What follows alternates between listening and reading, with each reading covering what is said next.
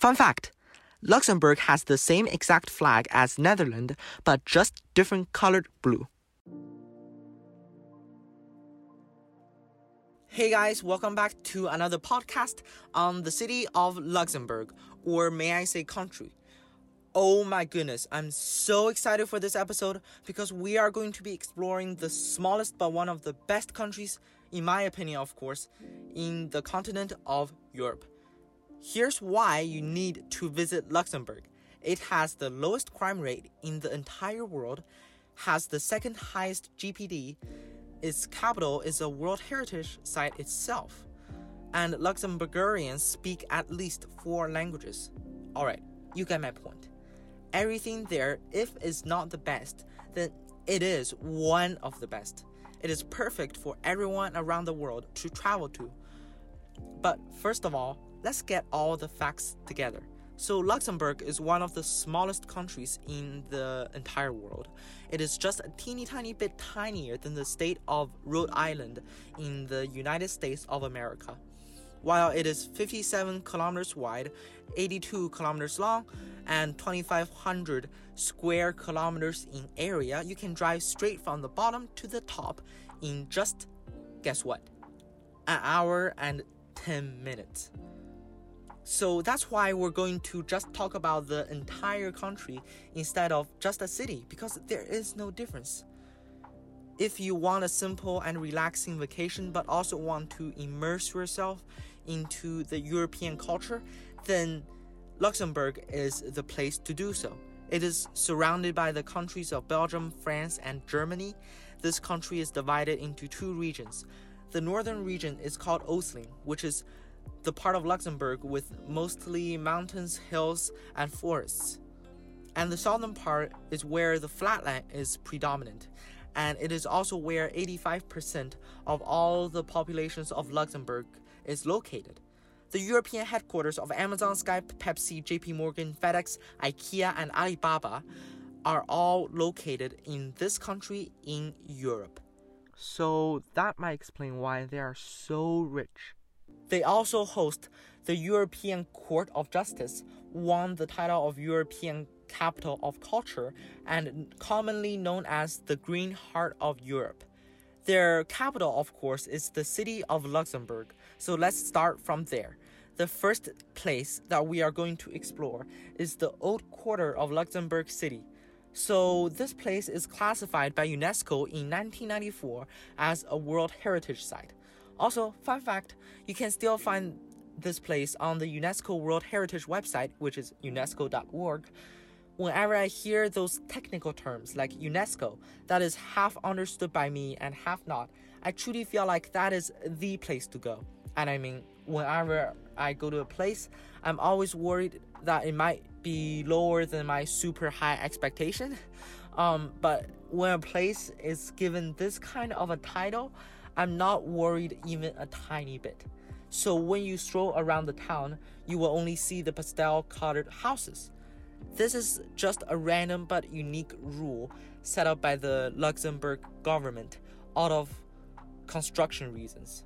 So I thought that was pretty interesting. Also, since Luxembourg is so culturally fascinating, you could find mostly anything that you could find around Europe. For example, Swiss chocolate is amazing here at Luxembourg. Just by looking at the pictures, this place brings me back to the 1800s when the lives of people are much more simple, where people can freely roam around and enjoy the city and its intact nature surrounding it. Just kidding, that was actually after King Louis XIV, which is the 14th, conquered this place and expanded the town vastly and also its fortification. So that's when people started to relax and enjoy life. Basically, this city was like a fortress back then. Talking about it being a fortress, the next attraction that we will be looking at is Bock Casement. It is a cliff where you can find a great viewpoint, but also find the entrance into the famous Casement du Bock, which is a 21-kilometer network of underground passageways that were carved out of solid rocks from centuries ago. in order to defend themselves from enemies. There's tunnels dating back to 1644 when it's under Spanish rule, barracks from the 1800s, and even towers from the 1300s. So that dates back pretty long. Even till the World Wars, they could be used to store up to 35,000 people. So it was also used as a bomb shelter, which came free from centuries ago. Which is quite interesting when you think about it. Centuries ago, they already knew how to build a bomb shelter. So you can either explore this place on your own by foot or learn more about it with a guide.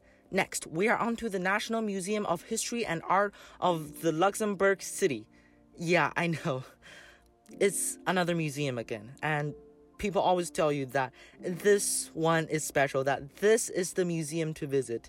But I think that museums aren't really a place where you can find sufferings. I mean, if you go to a place and learn nothing about its culture and nothing about its history, then I think you couldn't really truly enjoy the meaning behind it all and appreciate this place as much. So anyway, this museum is on the top of my bucket list. Since Luxembourg hadn't really been through too much destruction and major battles, I think that the items displayed in there is very intact and reflects the European history in that area very well. But I think the most interesting thing is that when you are there, the entrance is not like any normal museum's entrances.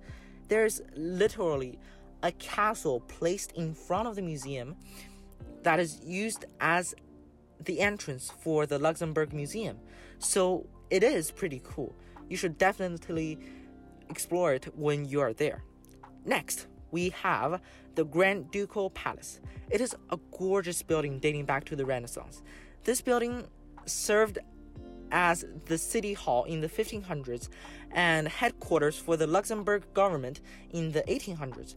Unfortunately, during the Nazi occupations, many of the jewelries, furnitures, and art collections are all ruined. But you can still admire its unbelievable facade from the outside.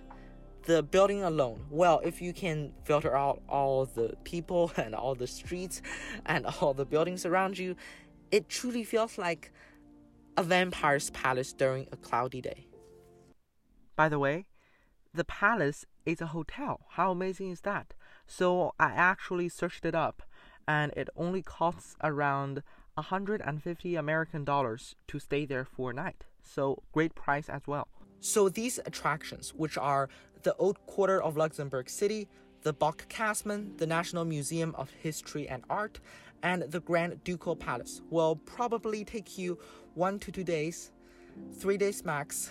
Then we will move right towards the Mallerhall region in the east, which is also known as Luxembourg's Little Switzerland. Here you will find exquisite cheese that are fermented perfectly for you to enjoy. I've always hated cheese. I don't know why, but I couldn't resist to try them out when I'm at new places. So whether you love cheese or not, try them out. Believe me, you won't regret it. Luxembourg's oldest city is also located there.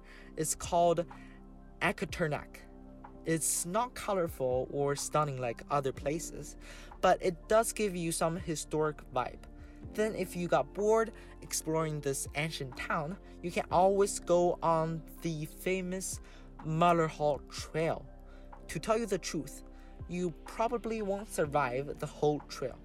In other words, this trail is 112 kilometers from the beginning to the end.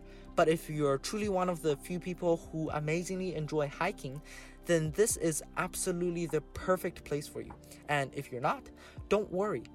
There's 3 parts to this trail. There's 2 37-kilometer ones, and one that is 38 kilometers. So those add up to 112 kilometers. So if you're into hiking, hike them all. But if you want to simply enjoy nature, then just pick one of them as a part of the trail.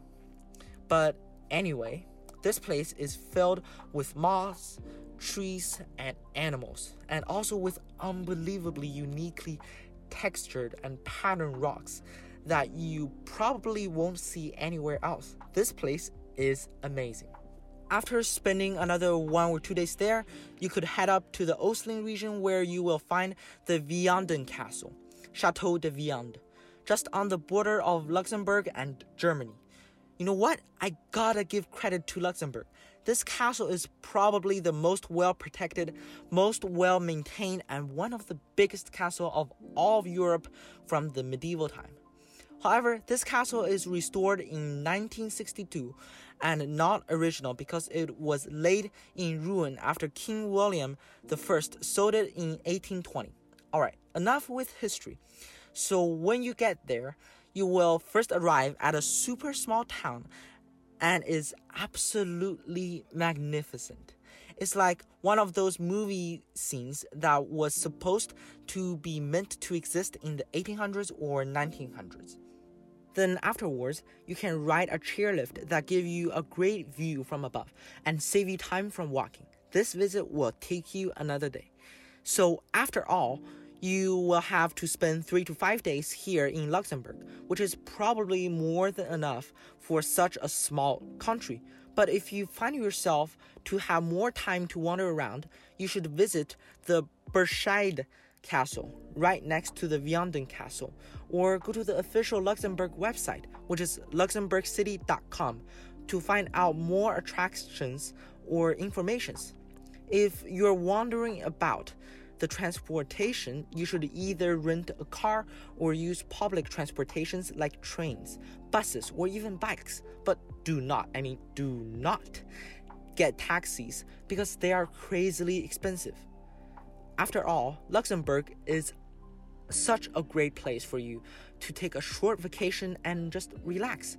It takes you no time to travel from one place to another. So remember, relax and enjoy your time. Remember, if you want more information for Luxembourg, simply visit luxembourgcity.com, where the Luxembourg government had set up a super convenient way to explore more about the country. Stay tuned to the weekly episodes coming out that focuses on one city at a time.